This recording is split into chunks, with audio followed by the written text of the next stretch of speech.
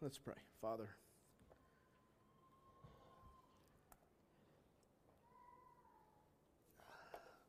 behold our God.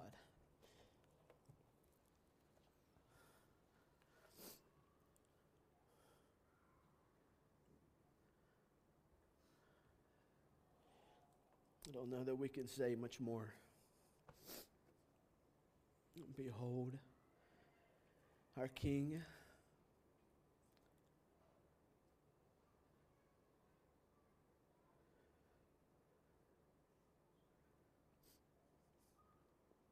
I pray that our thoughts of you consume our thoughts, consume our hearts, our minds. Father, that you are more than just some stupid religious activity. Father, you're the King of the world, the universe, the creator, the maker of all things, the sustainer. He's all-powerful. Father, you are perfectly just, demanding righteousness and holiness. Your law is perfect. Even your law is love to us.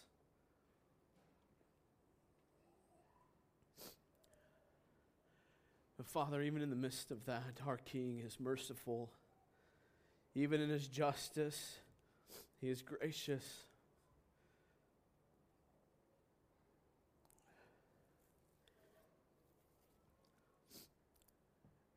And behold, our King loves us. Father, you will reign forever, and your Son will reign on behalf of your name forever. His seat has never been threatened. His power has never waned. Father, there's never been a chance of defeat, and there never will be a chance of defeat. Our side always and will always win.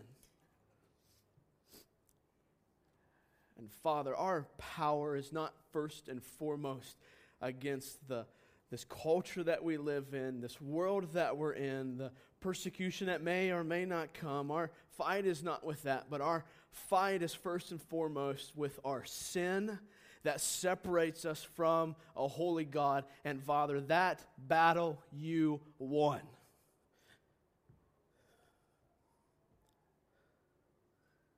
Father, that battle you won 2,000 years ago,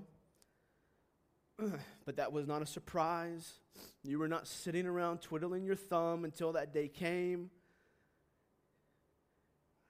You were never wishing or waiting for that day to come, but Father, your plan was simply to work towards the redemption of a people that would call you God, that would call you Father, and that would call you their Savior. And so, Father, as we work through the text this morning, as we behold our King, let us not forget that our King has revealed Himself to us objectively in His Word, the Bible that we get to hold in our hands this morning. So when we read these words, we read the very words of God, your revelation to us. Let us not take lightly these words. Let us not take flippantly these words, but let us see them with power that they hold to set us free from our sins so that we might delight not in the wretchedness of this world, but delight in the wondrous, infinitely glorious beauty of our King.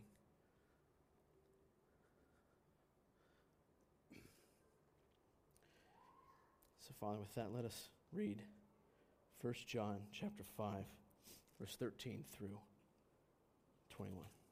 Father, your words say this. I write these things to you who believe in the name of the Son of God. What an astounding thought.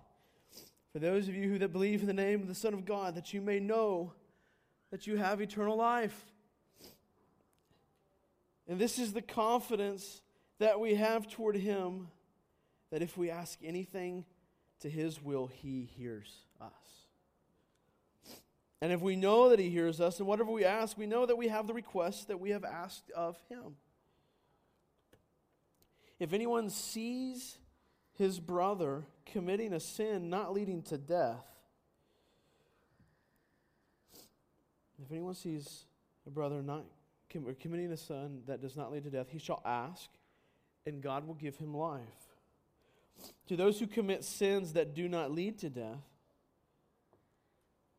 there is sin that leads to death. I do not say that one should pray for that. All wrongdoing is sin, but there is sin that does not lead to death. We know that everyone who has been born of God does not keep on sinning. But he who has been born of God protects him, and the evil one does not touch him. We know that we are from God, and the whole world lies in the power of the evil one. And we know that the Son of God has come and has given us understanding so that we may know Him who is true. And we are in Him who is true, in His Son, Jesus Christ. He is the true God and eternal life. Little children, keep yourselves from idols. So today, here is our plan for today. I want to show you John's goal, John's result, and then John's warning. John's goal, John's result, and then John's warning. Would someone be kind enough, Sarah, would you grab me a tissue? Otherwise, I'm going to be sniffing the whole time.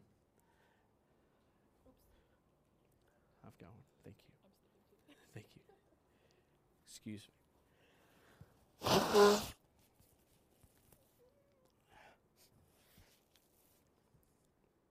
Much better. There we go. John's goal, John's result, John's warning. All right, we have a lot to cover this morning in these last few verses, and trying to wrap up 1 John, talk about the resurrection, and launch us into 2 John next week, and all of that. So we're going to boogie here. But first of all, the goal. What is John's goal in 1 John? John's goal is knowing that I know God. He says in 5:13, I write these things to you who believe in the name of the Son of God, that you may know that you have eternal life. John's goal, one of my friends from seminary, Mitch, some of you guys know him. If you don't, you'll know them later as they bring a mission team up at the end of June. He says this, it's kind of like you have to preach 1 John 5:13 in every sermon of the book of 1 John. That's why every title in the book of 1 John is Knowing God and ...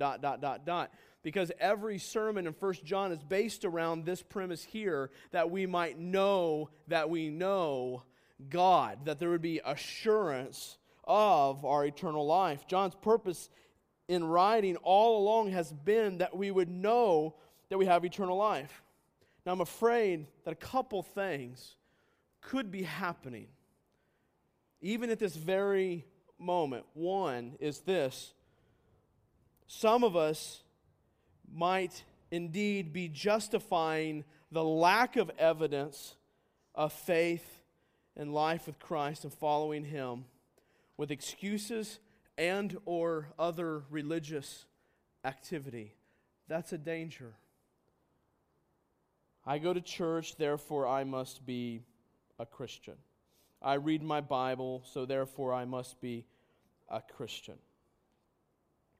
So we justify our salvation with religious activity or other excuses. So we look at our life and we go, yeah, I don't see that much evidence, or yeah, I do have evidence, and it's these religious activities that I've kind of sprinkled throughout my life to kind of help make me feel good about my salvation. The second thing that I think could be happening is this: we are the only ones speaking to ourselves concerning the evaluation of our souls and life. My question is this: when was the last time someone sat down with you in an intimate conversation and said, brother, sister, you are sinning in this area of your life? When was the last time that happened? How often does that happen? Or have you set up life in such a way that the only one who can speak sin directly or speak truth directly into your life in an intimate, knowing way is you yourself and I? But it wouldn't be me. It'd be you. You know what I'm saying? Me, myself, and I. There we go. Have you set it up in such a way that the only, well, I mean, other than like this counts, but doesn't count for what I'm talking about. Like preaching is different than someone who intimately knows what's going on in your life and can say, look, the evidence doesn't add up. The evidence in your life, according to the Bible, in this way, this way, and this way, does not indicate that indeed you follow Christ, but actually indicates that you follow the prince, the power of this world, and not God. Or do when those people come by, do you excuse that away as, well, they don't know me? Or have you set it up in such a way that no one feels comfortable coming to you and saying, brother, the evidence doesn't look right? Understand that if you've set life up that way, your perseverance is probably slim to none. The chances of you persevering in your faith is probably slim to none. Matter of fact, it's probably indicative of a lack of saving faith, that you unwelcome people into your life. And so my fear is twofold. We justify the lack of evidence in our life with excuses or other religious self-righteousness. The other thing I'm afraid that might be happening as we've looked at 1 John is we are the only ones, or you are the only one who can speak to yourself concerning the evaluation of your soul. Unfortunately, and to the second point there, unfortunately, the most accurate assessment of your soul is probably not going to come from yourself. You're probably not going to have a real grasp on the reality of your soul. I think the first and foremost, the place that we must go that is going to have the reality of the true picture of what's going on in our soul is first and foremost the Word of God. Through the power of the Holy Spirit, the Word of God gives us the right mirror to see our lives. It speaks to the reality of our lives. And then the other place that we should be going as we evaluate our lives to get an assessment, a grasp on the reality of the state of our souls and our state of our relationship with God is the body of Christ. God has given us the body to aid, to help secure even perseverance. Not in an ultimate sense. Clearly that's the Holy Spirit and securing us and sealing us before God. But God has given us the body of Christ to help us through the power of the Word and the Holy Spirit to get a grasp on the reality of the state of our souls.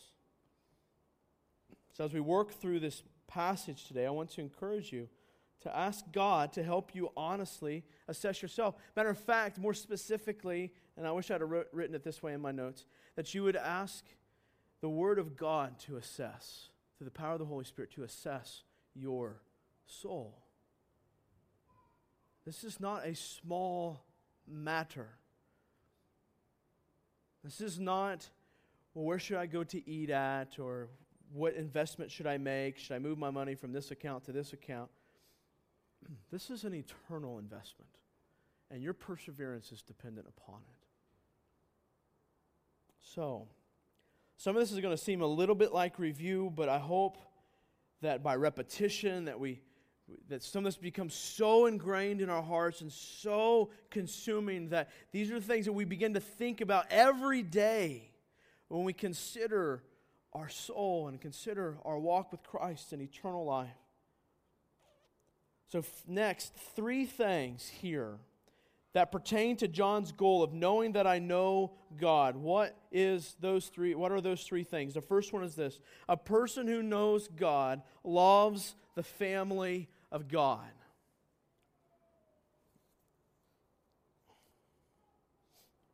A person who knows God loves the family of God. Let me say this. I've preached on this, and we've talked about this loving the family of God multiple times over the past few months. And I know, and I'm just going to speak kind of prophetically here as far as forthtelling of the truth. We don't have this. We're doing better. But we don't get to check out at this point, okay? Like, don't check out, because we don't have this figured out. Again, doing better. I don't want to be all negative Nancy here, okay? But we can't check out. Let's move forward. 1 John 5:16-17, he says this, if anyone sees his brother committing a sin not leading in death, he shall ask, and God will give him life. To those who commit sins that do not lead to death. There is sin that leads to death. I do not say that one should pray for that. All wrongdoing is sin, but there is sin that does not lead to death. All right, so that's a bit of a hard, and probably this verse took me the most time to study this past week. But let's give it a shot here. At the very heart here, John's desire is that you have concern for the body of Christ like you should have for your own brother. At the heart of what's going on here, in the context that is 1 John, his concern is your love for your brother. Now, hold that thought, because we're going to flesh this out. It's going to take us a little bit to work through these couple verses. So just hold that thought for just a moment. When we talk about this love for the family of God, love for our brethren, as John says often, one thing that occurred to me over this past week is that for many of us, and particularly in the broader culture of the church and of our society today, we're terrible when it comes to loving our brothers. We're terrible at loving our extended family, even. We're terrible at this. So it occurred to me this past week that to encourage you all to love the brethren like you love your brothers would be like, for many of us would be like, man, I haven't talked to my brother in 6 months or 2 weeks, or I haven't talked to my brother in even a week or whatever. And so it's not a good measure for many of us. A more modern example, I think, of what John is talking about here in loving is maybe, for many of us, the love that we have for our children. If you don't have children, if you've been around the church for a while, I think you've at least seen the love that parents have for their children, and I hope you can relate here with me for a few moments. But there's a love for our children. Principally, what's displayed in that relationship. For me and with my kids, there's a selfless love. Not perfectly selfless, but there's a selfless love, a giving of myself to my kids. There's a relentless love, as in it's a love that's going to fight for them. It's a love that's going to pursue them. It's a gracious love. Now, practically speaking, this love is consistent. You consistently check on them. Just give you some examples here. You don't assume that they're just going to get done whatever it is, the task that's set before them. You don't assume that your kids are just doing okay, right? I don't just assume my son in spirituality, in growth, and even just in practical everyday things. I don't just assume that everything's going okay. You give preference to your kids, right? Some of us too much preference. But nevertheless, you give preference to your kids. You alter your life rhythms to be in sync with your kids. And some of us, too much alteration goes on, but you get the point. We alter to be in sync and to move our kids.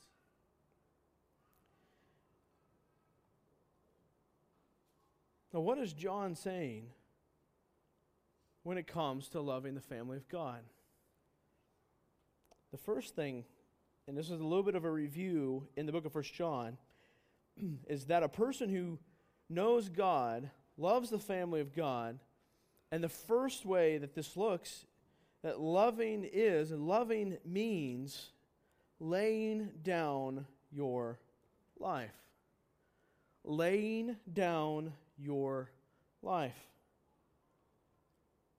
John has said that if you know God, you'll be willing to lay down your life for your brothers and sisters in Christ. Now the key is here, you have to take and flesh that out yourself. Because I can't tell you exactly how that applies in this situation. I can't give every scenario for your life, nor does Paul or John give that here. You have to take that. So there's lots of times when we come down to decisions in life, whether this job or this thing that I need to do here or this event here or whatever it is, and we go, well, God's Word doesn't give me the answer to making that decision. I would argue in many cases God's Word does give you the answer to that decision. You just don't like it. God's called you to lay down your life. That doesn't mean serve yourself every chance you get. It means lay down your life. Pretty simple. Matter of fact, if you don't know what lay down your life means, just look to the cross. That's what John says. Let me just ask you here. Does John say here, lay down your life for mom and dad? Does John say here, lay down your life for your kids? Now, certainly, there would be value and necessity to lay down our lives, even for those who are not redeemed, on behalf of the poor and behalf of the parentless and fatherless and motherless and all those things. I got that. But I just want to make sure that we don't just take what John's saying of laying down our lives and apply that to the places we want to apply it to.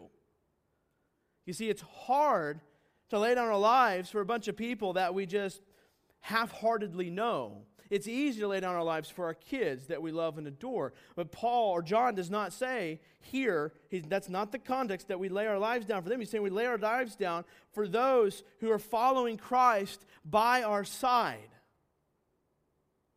So just, again, I'm not saying he's excluding laying down our lives for those. But what he's talking about here is laying down our lives for those whom Jesus has laid down his life for and called to redemption. 1 John 3:11 through 18. Let's read just in case we forgot this part of 1 John. It says, "For this is the message that you've heard from the beginning, that we should love one another. Now instead of this ambiguous love, I'm going to give you an example. Verse 12, we should not be like Cain." So I'm not going to let you think of love in an ambiguous way. I want you to think about Cain, who was the evil one and murdered his brother. And why did he murder him? Because his own deeds were evil and his brother's righteous. Do not be surprised, brothers, that the world hates you. We know that we have passed out of death into life. Why? Because we love the brothers. Whoever does not love abides in death.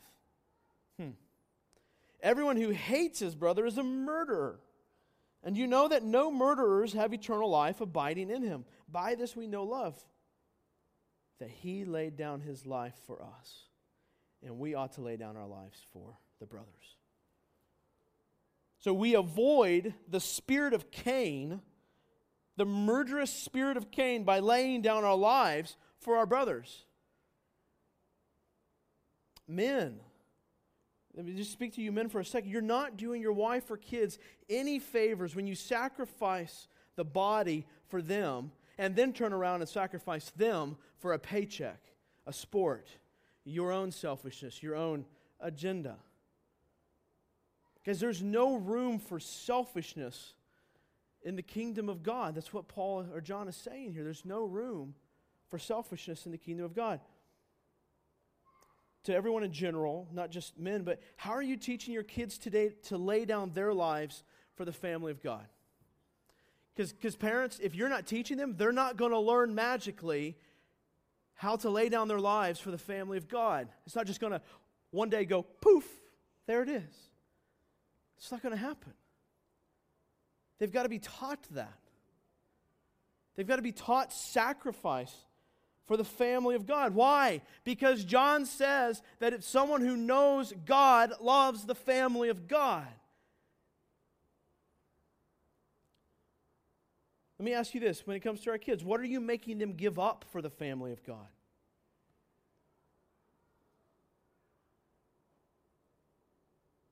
Your kids ever have to give up anything for the family of God? I'm going to push in here a little bit. How about sports? Your kids ever have to give up sports for the family of God? Miss a game? Or do we tell them the church revolves around our sports? The church can be sacrificed for that. How about straight A's? Would you ever have your kid give up study time for the family of God? Or straight A's more important? How about you men? What are you giving up for the family of God? What are you sacrificing for the family of God?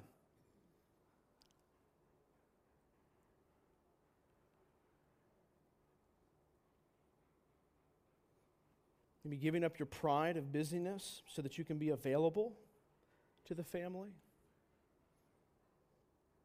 Women, what are you women giving up for the family of God? As John is telling us here, look, a person who knows God wars against selfishness. He fights at it at every turn. He recognizes, I know, when it comes to our families, we say, well, it's not about me, it's about my family. Is it really? As the body, here's what's wonderful. The body of Christ provides an opportunity for you to lay down your life for someone you wouldn't otherwise do so. Who did that? Jesus laid down his life for a bunch of people who did not deserve it. The body gives us an opportunity to lay down our lives for a whole lot of people that do not deserve it. It's an opportunity for us to flesh out, for us to work through our selfishness. It's hard to lay down your life for someone you barely even know. But see, that's the point. We're family. So it shouldn't be that hard. Because you should know them well enough that you would give your life for them. So that was a little bit of review. Loving means laying down your life. The second thing loving means is caring for the body physically. Loving means caring for the body physically. Again, a little bit more review here. 1 John 3, 17 through 18. Let me repeat that again. Loving means caring for the body physically. 1 John 3, 17 through 18. But if anyone has the world's goods and sees his brother in need, yet closes his heart against him, how does God's love abide in him? Little children, let us not love in word or talk, but in deed and in truth. So this love, not as only it's sacrificial to the point of laying down your life, that which is most precious to you, it should also look practically physical. Our love should have a visible, tangible expression. It should be practically physical. John's point is that you can imaginatively take the extent of sacrifice for your brother as far as you want. In your mind, you can think, okay, I would sacrifice to this point, to this point, to this point, even to the point of laying down my life. But the reality is that if you're not willing to give up something practically physical, then you'll never lay down your life for them. Let me give you some examples. The reality is that you would never lay down your life for them if you're not willing to give a half day's worth of work to help your brother subdue his house or sister her house. Or you would never give up your life for them if you're not willing to give up a dinner to help someone work through their finances, maybe even giving them some of yours to help them. You would never give up your life if you're not willing to give up a walk and a talk to care for your brother or sister's marriage. You would never give up your life if you're not willing to give up an evening of watching another family's kids so that the parents can work on their marriage. You would never give up your life for your brothers or sisters if you cannot give up a season of sports so you can care for the family. You would never give up your life for the family of God if you would not give up a few nights of less sleep so that you can pray for someone in the family. You would never give up your life for the family of God if you're not willing to give up a couple hours of overtime in order to sit down with a brother and work through his struggles. So don't kid yourself.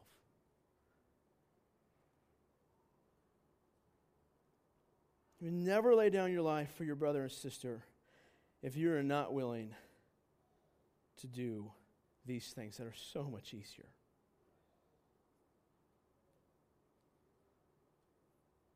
Let me give you a practical example at this point. It's Easter, right? We all go do biological family stuff today. We all go hang out with family. Hopefully, we didn't make lunch plans today selfishly. Let me just be very practical here. Hopefully, you considered the needs of the body and the fact that everyone might want to go and spend time with their biological family today. Hopefully, you considered people in the body who also may not have an extended biological family in the area to spend time with today. Maybe we all want to leave. Just a practical example. Like, if we believe, if we want to know that we know God, John says that we'll lay down our lives for them. Our giving, our loving will look practically physical. We can't just stop there. We have to go, now, how does that work itself out in my life? How does that guide my decision making for today, for this morning, for this week, for next week?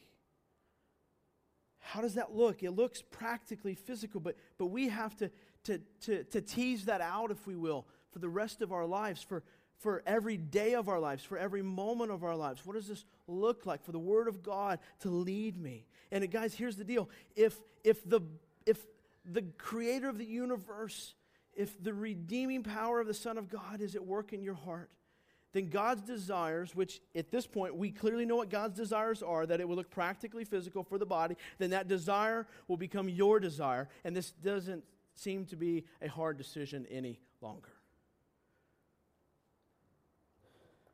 Number 3, loving means caring for the body spiritually. Loving means caring for the body spiritually. That brings us back to 1 John chapter 5, verse 16 through 17. He says, if anyone sees his brother committing a sin not leading to death, he shall ask, and God will give him life. To those who commit sins that do not lead to death. There is sin that leads to death.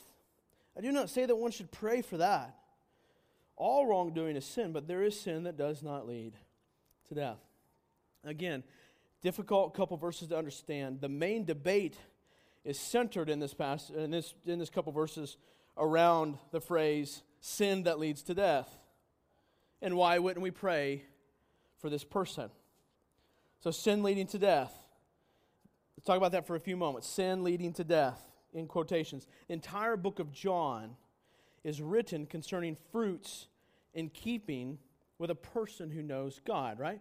This is the fruits. So the kind of character and heart of someone who has been redeemed. That's the picture that's being painted here in 1 John. This sin that leads unto death seems to be simply sins that are in violation of the fundamental terms of relationship with God. So it seems to be that the best that I can understand what John is saying here is that the sin leading to death is sins that are obviously like in violation with the very fundamental core of what it means to be a follower of Christ. This would be sin that would negate a person's confession as a Christian. So God would see this sin as ultimately evidence of the unregenerate heart of this person. All right, so that's sin leading to death. Next phrase. I do not say that one should pray for that. Oh my goodness, what is John talking about here? First, notice that John is not forbidding us to pray for them. That's a key. John is not saying, do not pray for them. He's saying that I wouldn't. He is discouraging them to pray for them. Now, why? Why? I think this gets to the overall message of 1 John. Hear me. To pray that God would grant eternal life to a person who commits sin that God deems worthy of death is at the very least a risky task. It's risky because it could potentially signal an unwillingness in our hearts to abide by God's emphatic testimony that fellowship with Him is contingent on acknowledgement of sin and embracing of Christ as Savior. So what could be going on in our hearts, I think what John is saying is that the risk, at the very least, this is risky here when we would pray on behalf of someone who is clearly living a life that is not in keeping with the character of God and one called to following God, that we stand to risk sympathy. That we would become sympathetic to the point of questioning God's judgment on that person. I think there's a danger there. Now, here's what's interesting. On the offset of this, we have Jesus praying for those who crucified Him, right? So don't think here that we can say, John is not saying, do not pray for them. I think there's a warning here, that we be cautious, that we don't miss the whole picture of what's going on in 1 John, that someone who's following Christ looks this way, and when they don't look this way, we begin to pray for them, become sympathetic for them, and then we miss what God, the righteousness that God demands of that. But at the same time, we see Christ who's praying for them. So, John clearly is not saying don't do it. I mean, because then he would be in contradiction with Christ. I think in the context here, so if still that's a little bit of fuzziness there, that's okay, because I don't think you're going to miss the main point. The main point here is that a person who knows God is a person that is deeply bothered by a brother's sin. I think that's the main point of these two verses, is that a person who knows God is a person that is deeply bothered by a brother's sin. When you see a brother or sister in sin, you see destruction that's coming upon them. You see them robbing themselves of the joy of the gospel.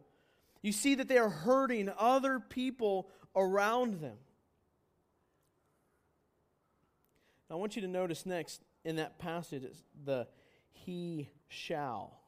If anyone verse 16, if anyone sees his brother committing a sin not leading to death, he shall. John here is not giving a command telling us what to do when our brother sins. Okay? Listen here. He's not giving us a command telling us what to do when a brother sins. Instead, he is telling us that a person who knows God will indeed pursue his brother in his sin. That he shall, like he will do this. It's not a, you're a Christian, now go do this. It's you're a Christian, this will happen. And if you're not a Christian, then this won't happen. Or if this doesn't happen, then you're not a Christian. That's the point. Ye shall. The idea here is that it will happen. So Christian, let me ask you this question. How are you pursuing your brothers and sisters in sin? Let me ask you this. How are you welcoming pursuit from your brothers and sisters in your sin? Or have you put a hedge around you? Like I know as Christians, like our protective hedges, right? If you've been in the church for a long time, you ever pray that God would put a protective hedge around us? You know what I'm saying? Yeah, that's great. But some of us have the wrong protective hedge around us. It's the protection of our sin around us. We kind of build a hedge. People around us are afraid because it might run us away from the church, or it might offend us, or so on and so forth. I mean, even as I preach these words, I I have fear of man in preaching some of these words because, honestly, I don't want some of you to be mad at me. Now, that's a sin in my own heart, even in this very moment. But part of that's, it's not all me, part of that's you. Because some of us have hedges built around us. That the danger there is that maybe we won't be friends anymore. Because those words hurt my feelings. Now, honestly, what I have to do is I have to repent, because my fear should be more for God than it is for you, and teach the Word. Help us live the Word and apply it to our lives. But Christians, how are you pursuing your brothers and sisters in sin? How are you welcoming pursuit from your brothers and sisters in your sin? All right, so the goal of John is knowing that I know God. How do I know that I know God? Number one, that I love the family of God. Secondly, a person who knows God pursues holiness. A person who knows God pursues holiness.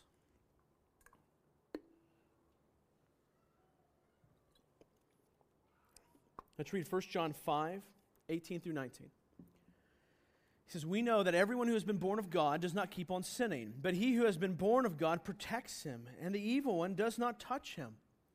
We know that we are from God, and the whole world lies in the power of the evil one." Now let's just stop for just a second right now. You don't answer this out loud, but just think to yourself for just a second. What does my pursuit of holiness look like? What does my pursuit of holiness look like? Do I even know what my pursuit of holiness looks like? If that's what you're asking, then that's very indicative, okay? What does your pursuit of holiness look like? Is it something you consider once a week? Is it something you think about once a month? Or is this something daily? Is it a routine? Is it consistent? Because John says here, verse 18, we know that everyone who's been born of God does not keep on sinning. So a person who has been born of God cannot disregard the pursuit of holiness. It has to happen. It's a part of it. Again, it's not a command to do it. At this point in the text, it's a result of. So it's not I need to confirm my Christianity, so I'm going to pursue holiness more. It's no, my Christianity, my following Jesus is confirmed more as it flows into a pursuit of holiness. So what he's talking about here is not continuing in habitual sin. Church, you should be overcoming sin in your life. You should be looking back. You should be able to look back on the past week, the past month, and go, that sin, man, I think there was some overcoming of that particular sin in my life over the past 3 months. Or maybe like, I'm struggling with this one. I'm warring against this sin, maybe a sin of lust or this sin of pride or whatever, and I'm warring against it. And I have good days, I have bad days, but I trust that God is working this out of me, and I'm seeing the fruit and the progress and that pursuing holiness as God is perfecting His image in me. Do you have overcoming of sin going on in your life? If you cannot look back over the past couple months, I'm being gracious here, and point to specific sin that you have overcome or are in the process of overcoming, then you need to question whether or not you know God or not. God does not set up an idol factory. I mean that in both sense of the word. He does not set up a factory that is idle, that sits there and produces nothing. It will produce holiness. He also does not set up a factory that produces idols, as an IDOL, where you're pursuing unrighteousness. So the pursuit here John's talking about is the pursuit of not continuing in habitual sin, but then also, I think by implication, the pursuit to realize further holiness. Like not just, all right, I'm going to sit around and let God kind of work on my sin, but actually working towards this. And I think this is where many of us get in trouble, are going to get in trouble this morning. We have no pursuit of increasing holiness. Our holiness or growing in holiness for many of us is nothing but a passive activity. And even that's kind of an oxymoron, because there's activity, but it's like you're not doing anything. Just kind of like, I'm going to let go and let God when it comes to my righteousness. Now, certainly, we have to let God do it. Ultimately, it is God. But there's also us running the race, too, and us pursuing holiness. So I think many of us get in trouble where we don't actually pursue it. There's no pursuit of increasing holiness. Or your pursuit, our pursuit, my pursuit even, is weak and pathetic. I like what John Owen says here. He says, sin remains, acts, and works in the best of believers while we are yet in this world. It must be our constant daily duty to mortify it. Even though there is in this generation, of course this was John Owen writing years and years ago, but even for us this stands true today, even though there is in this generation a growing number of professors, a great noise of religion, religious duties in every corner, and preaching in abundance, there's little evidence of the fruit of true mortification. Perhaps we might find that, judging by the principle of mortification, the number of true believers is not as multiplied as it appears from those who have made a mere profession. Some speak and profess a spirituality that far exceeds the former days, but their lives give evidence of a miserable, unmortified heart. If vain spending of time, idleness, envy, strife, variance, emulations, wrath, pride, worldliness, selfishness are the mark of Christians, we have them among us in abundance. May the good Lord send us a spirit of mortification to cure our distempers, or we will be in a sad condition. Idleness, envy, strife, variance, emulations, wrath, pride, worldliness, selfishness. Are those the mark of Christians today? Are those the marks of your life?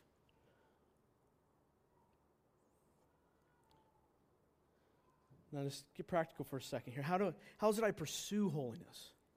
How do I pursue holiness? How do I do what John is telling me this is supposed to happen? How do I work hard towards this? We talk a lot about how it's God's work in us, but as Kevin DeYoung, I like what he says in his book, A Hole in Our Holiness, he says, effort is not a four-letter word, if you pick up the drift. God's mercy does not automatically produce obedience and holiness. John Piper, I like what he said. He goes, when it comes to killing my sin, I don't wait passively for the miracle of sin killing to be worked on me. I act the miracle. So the miracle of God's redemption will work itself, like I act on that miracle. It's already happened. Like our overcoming of sin has already happened. Let's realize it. Like that sin has already been put to death. That's what we celebrate today. The miracle has already happened. Now let's enjoy it. Practical. How do I pursue holiness? Knowing the Word. Ask God for a hunger. Discipline our study of it. Some of you were in Secret Church this past Friday night. We talked a lot about some of these practical things here. Knowing the Word. How do I get into the Word more? I like what Dr. Platt talked about. The more you know the Word, the more you'll want to know the Word. It's kind of self-perpetuating, if you will. The desire for it is self-perpetuating. The more you know it, the more you want it. Another way, pursuing holiness, submitting to the body. Relational openness within the body. Inviting people into your hearts. Asking people regularly, what does my life look like? Is it one that looks like a follower of Christ? Now brace yourself to have your feelings hurt when that happens. Get ready. This is good for you. And trust me, it's not fun for the other person. If it's fun for them, then they got to work on their sin. Okay?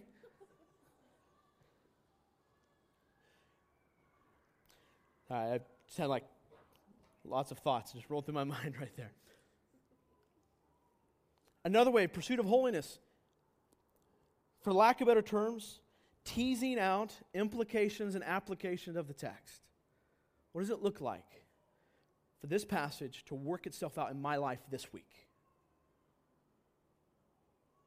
You should in most sermons from the text that we're studying, at least 2 or 3 items that you can look at in that text and go, I'm going to tease this out in my life every bit, every moment this week.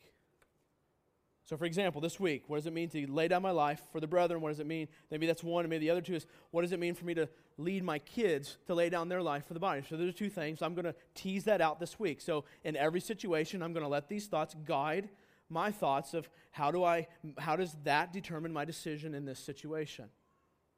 Thinking through the application of the text. This is not interpretation. This is different. I'm talking about application of the text. Okay?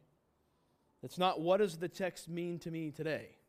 It's how does the text apply to this situation in this moment today. So two different things. If you're confused on that, we can certainly talk about that. But we pursue holiness. Now, going in the passage, because he actually has some good news here. He says, we are under the protection of Christ. So if you go to the back to the passage, it says, but he who was born of God protects him.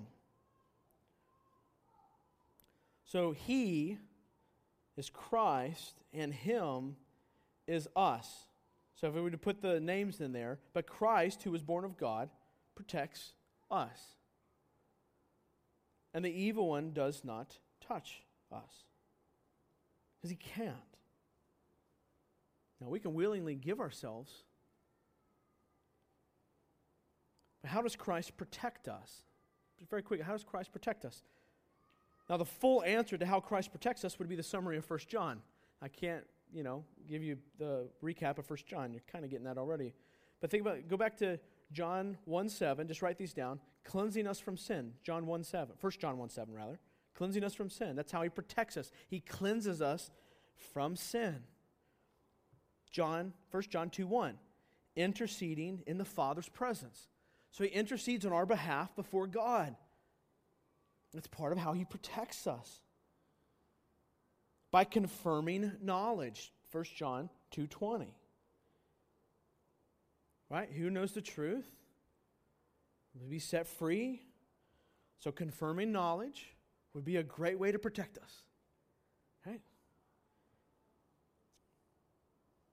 1 John 3:8. Destroying the devil's works.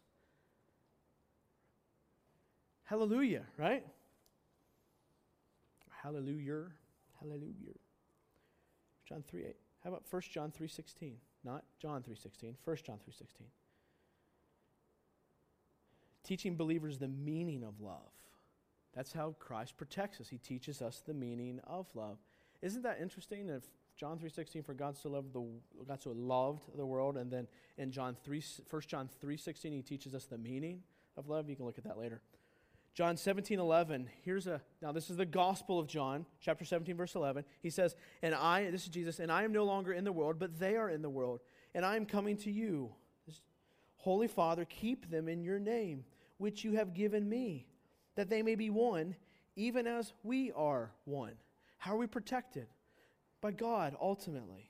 Right? I mean, even all these things, cleansing us from sin, interceding on our behalf, confirming our knowledge, destroying the devil's works, teaching us the meaning of love.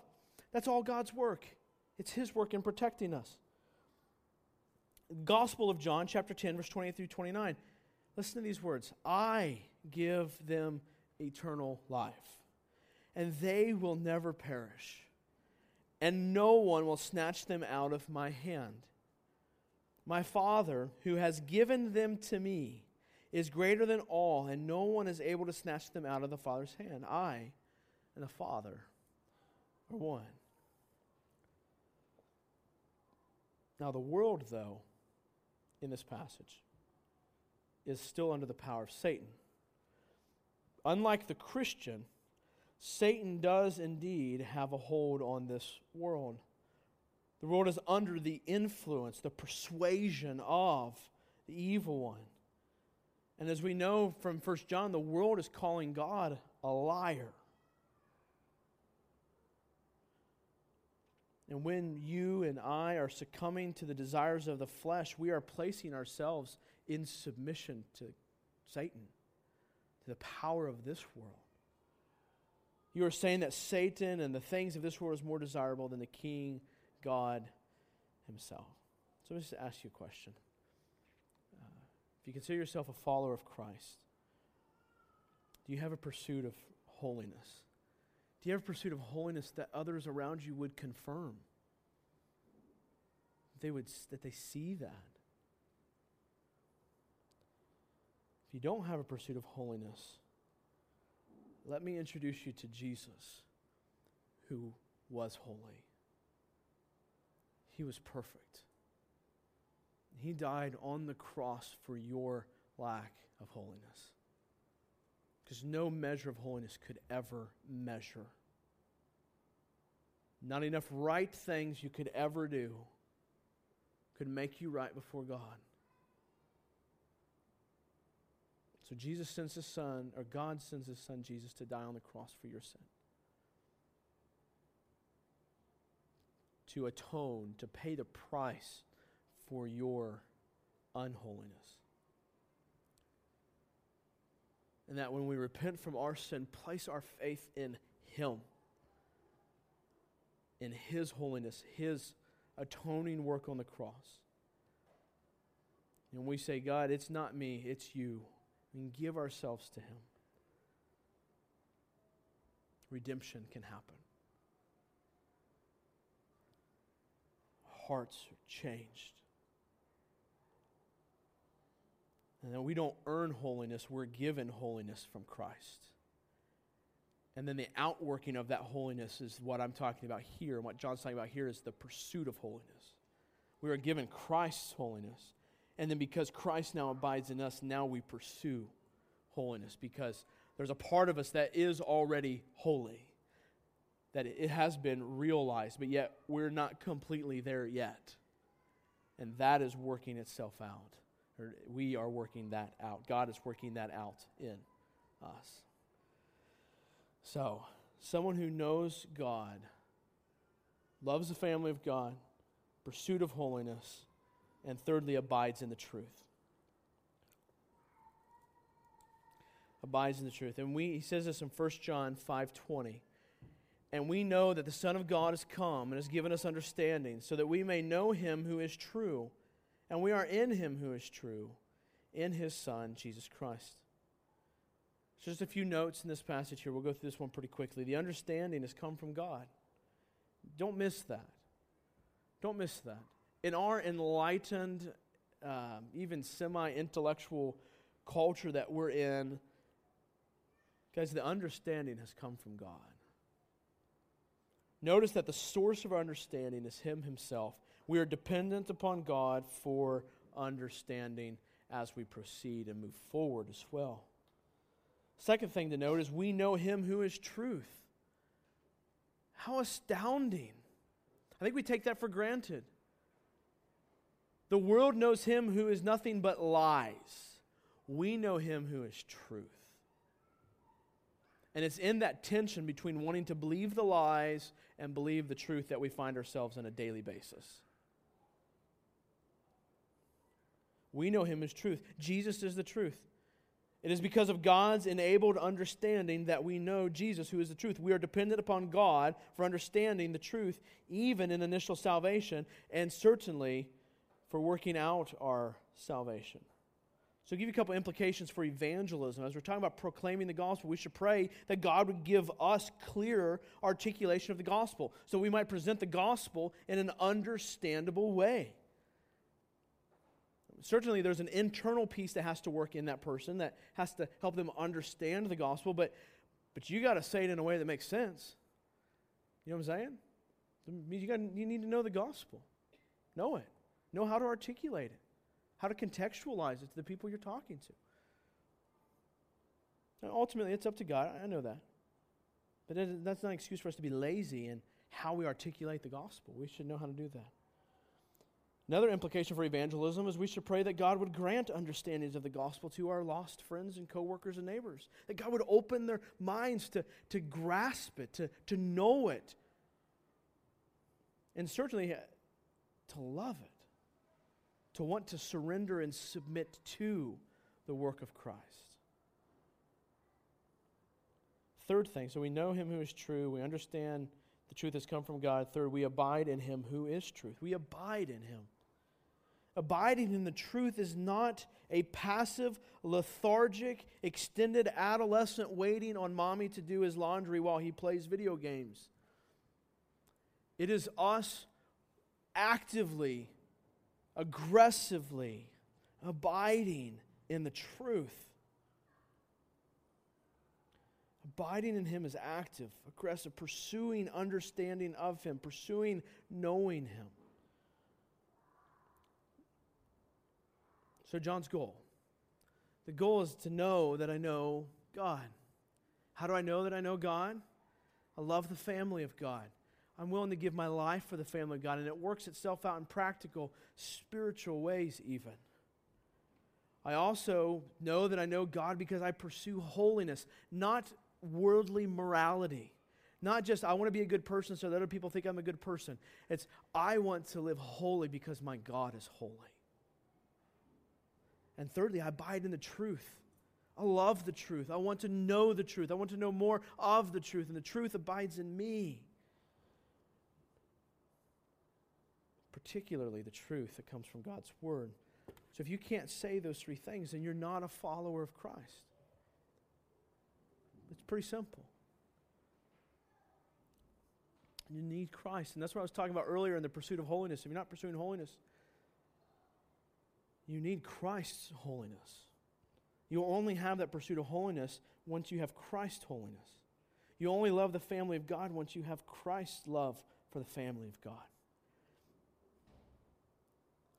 And that takes faith in the work of Jesus Christ and repenting for your sin and believing that Jesus is the Son of God. He died on the cross for your sins and my sins. And surrendering your kingship to His kingship. Saying, I'm not king any longer. I suck at being the king. He's good at being the king. Matter of fact, He's so good at being the king, I don't even know clue how good He is at being the king. I just know He needs to be the king, and I need to stop being the king. I pray, if any of you have never received Christ, or if these are not markers of your life, that you would surrender to Him, even this moment. And John's goal here is that I would know that I know God. John is saying, those of you who are hearing my words, I desire for you to know that you know God, that it would be certain in your heart, certain in your life, that there would be no question, that you would live with confidence and power and assurance, knowing that you know God, that you have assurance of your faith. This is not John just transmitting a little bit of information for us to gather and package and put away and think about maybe when it's convenient. He wants us to know the one true living God.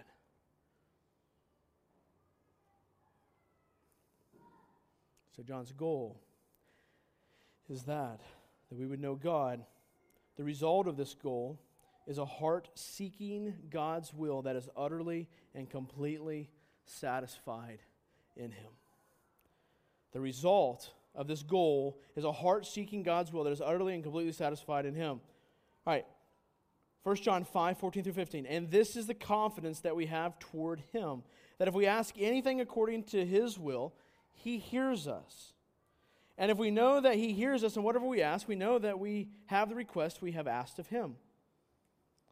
So the first thought, a heart's desire for the will of God. Don't miss that tucked right in the middle of that passage.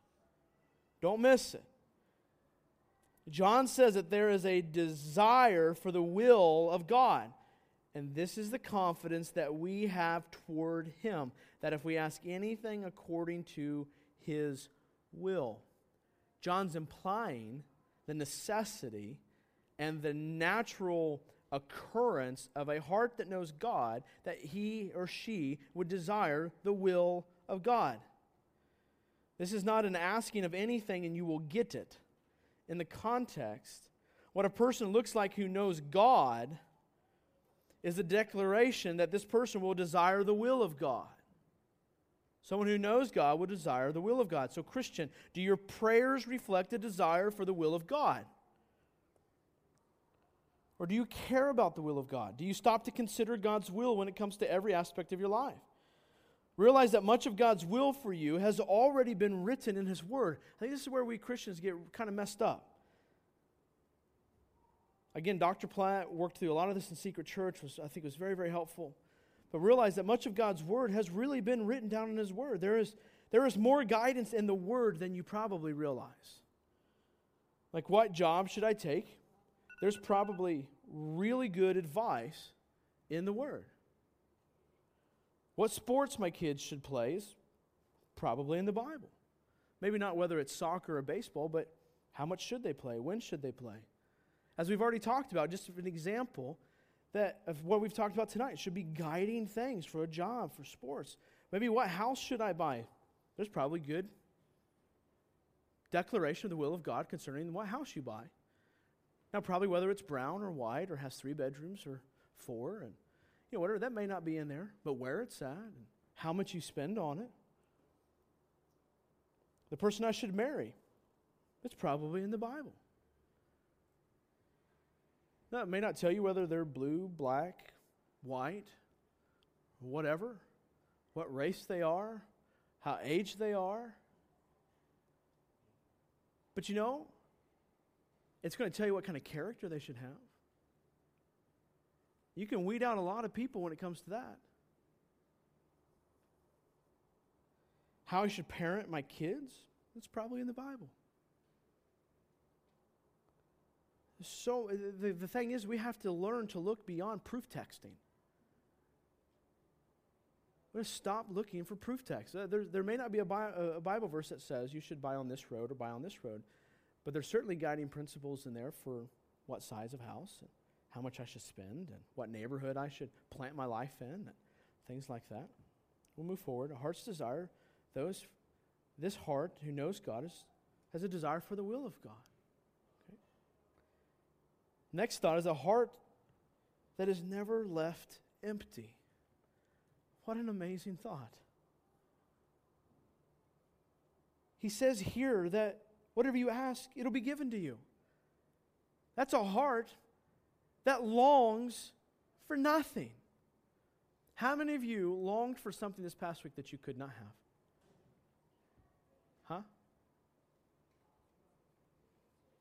I don't want to say definitively, but there's a good chance that what you were longing for was just very simply not the will of God. Okay? So think about that, though. Think about that. You longed for something that God did not long for. Your heart was not in sync with God. Now, certainly if you longed for, something that God longs for, then maybe the timing of that was off. I don't want to give too many caveats here, but certainly you can long for something that clearly, so you long for holiness in your life, right? Well, does God desire for holiness? Yes. So I'm not saying that kind of longing is wrong, right? But did you long for something that God has not objectively declared that it's His will? Right? I long for that person to love me. I long for this success here or whatever it is. Maybe that's not God's will.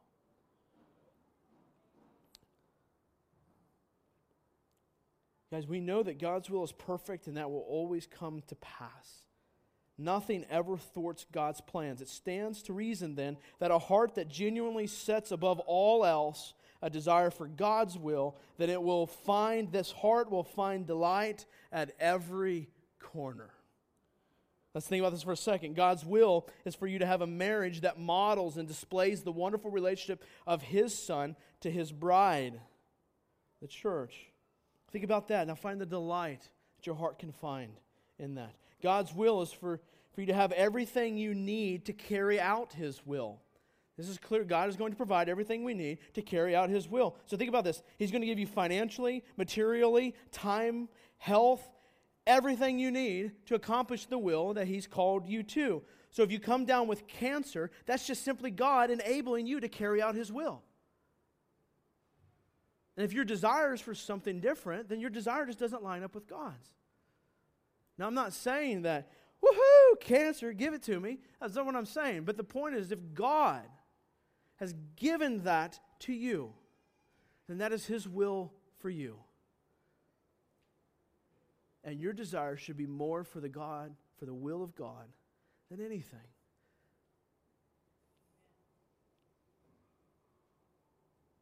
I mean, think about this. This way, we can find delight in affliction and in suffering. I am certain Jesus found delight as he went to the cross. Why? What did he say in the garden? Not my will, but yours. And if Jesus could endure the weight of the wrath of God for the weight of our sin against an infinitely holy God, if he can delight in and desire more greatly the will of God in that, then certainly we can when it comes to finances, sports, relationships, time, material possessions. He has set us free so that we can delight in him. And then we're never left empty. We're never left wanting more. You see, in this world, we're always trying to grab for more because our heart can't find fulfillment. We want more, so we do this and we neglect the weightier thing. We do this and we avoid what God's told us to do, and we go grabbing for this and go buying for this and spending time here and doing this and asking for this, and because our heart is just desperately grabbing for something. And John says, someone who knows God will desire the will of God. And when he desires the will of God, he'll have everything he ever wants. He will want for nothing.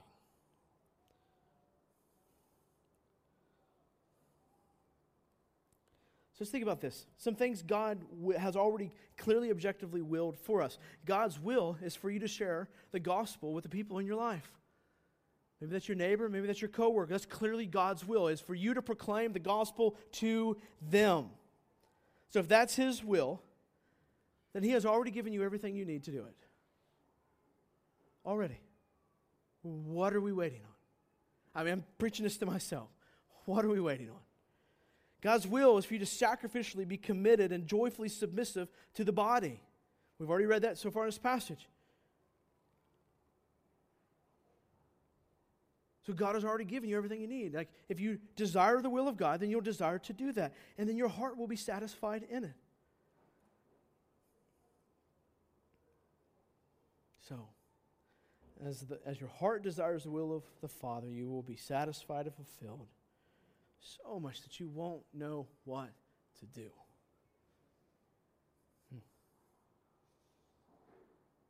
That to me sounds good.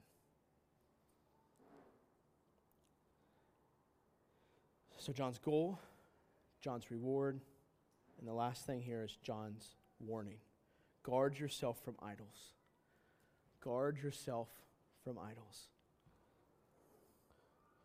Let's look at the last half of verse 20 into all of verse 21. He says, he is the true God and eternal life. Little children, keep yourself from idols. See the juxtaposition, see the pitting against themselves. He's the true God, eternal life. Keep yourself from everything else. Keep yourself from everything else. John has adamantly been working to paint the picture of someone who knows God.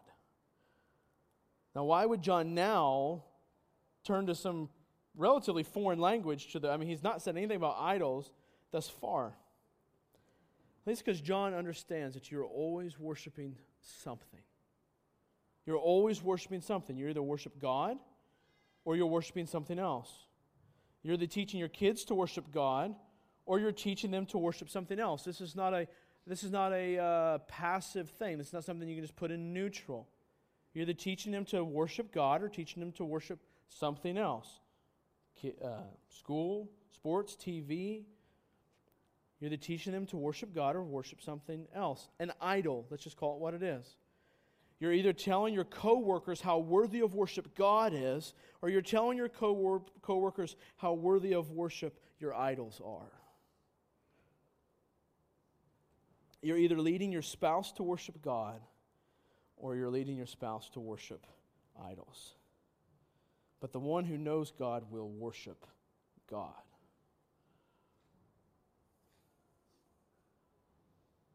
And taking our autonomous, selfish prideful flesh and submitting it to the loving care of the family of God is the destruction of self-made idols. That's what John is telling us to do, to give up your selfishness, your pride, submit to the body, lay down your life for the body. What's going on there? Destruction of idols. Slaying your lustful, idolatrous heart in pursuit of holiness is the destruction of self-made idols. Repenting for abiding in lies in order to embrace the truth about God and abide in it is destruction of idols. So John is saying, the children of God, when your life doesn't look this way and you are indeed redeemed, you're worshiping idols. Keep yourself from that. So you see in here, there's the protecting of Christ in 1 John, but then there's the effort that we have to work in this. Like I said, Kevin DeYoung said, effort's not a four-letter word. It's okay. We can talk about effort. You see, John says that the one who knows God will look like this. He will love the family of God. He'll pursue holiness. He'll abide in the truth. He'll believe in the incarnate Son of God. How does this happen? God's testimony in His Son, who is the truth, spurs faith in the truth. And God's testimony, who is His Son, now abides in us. How? By repentance and faith. Jesus, who is the truth, now abides in us. Marvelous. As we know the truth more and more, Jesus says, right, know the truth and what? You shall be set free. So as we know the truth, who is Jesus, as we know Him more and more, we will know our sinfulness more. And as we know our sinfulness more, we repent more. Just think about this. If we struggle with loving the family of God, we don't just try to love more. We need to repent more. If we struggle in pursuing holiness, we don't just try harder. We repent more.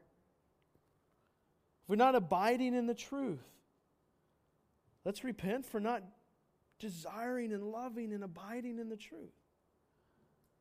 Now, as we know the truth that abides in us, we are set free from the momentary and unsatisfying delights of this world. And we're set free to the eternal delights of ultimate fulfillment in God, the one who created and the one who knows you inside and out. How do I know that I know God? And I pray that if you do not know the answer to that today, or if it's still unsure to you, you can talk to me, talk to Rusty. There's a number of people around here that you can talk to.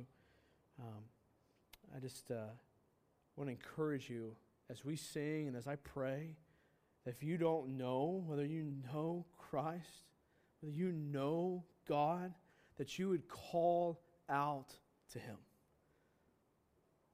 We can't save you. He can. And there's no magical words. You call out to Him. You repent for your sins and place your trust in His work on behalf of your sins. I'm going to pray for all of us as we get ready to worship here in a few moments. Father, thank you so much for your word this morning. Thank you for the attentiveness of your people. And thank you for your desire to sanctify us. Father, as we began the sermon, behold our God seated on His throne. Come, let us adore Him. Father, I pray that those who are redeemed in this room would adore you like they've never adored you before. And Father, I pray that for those in this room that do not adore you as a child of God, that they would adore you today for the first time. That they would stop seeking delight and joy and fulfillment in the things of this world and find it that it can only be ultimately found in you. Father, you are righteous, you are holy, and you demand that of us. But you are also merciful and gracious, and you provided that for us in your Son, Jesus Christ. He lived a life we could not live, and He died the life we could not die. He lived righteously, and He died on our behalf and paid the price that we would spend an eternity paying. So, Father, thank you. Thank you. Father, you say in your word that if the Son be lifted up, that He would draw all men to Himself. And so, Father, I pray that you would draw all men to yourself this morning. And Father, it's in your Son's name we pray.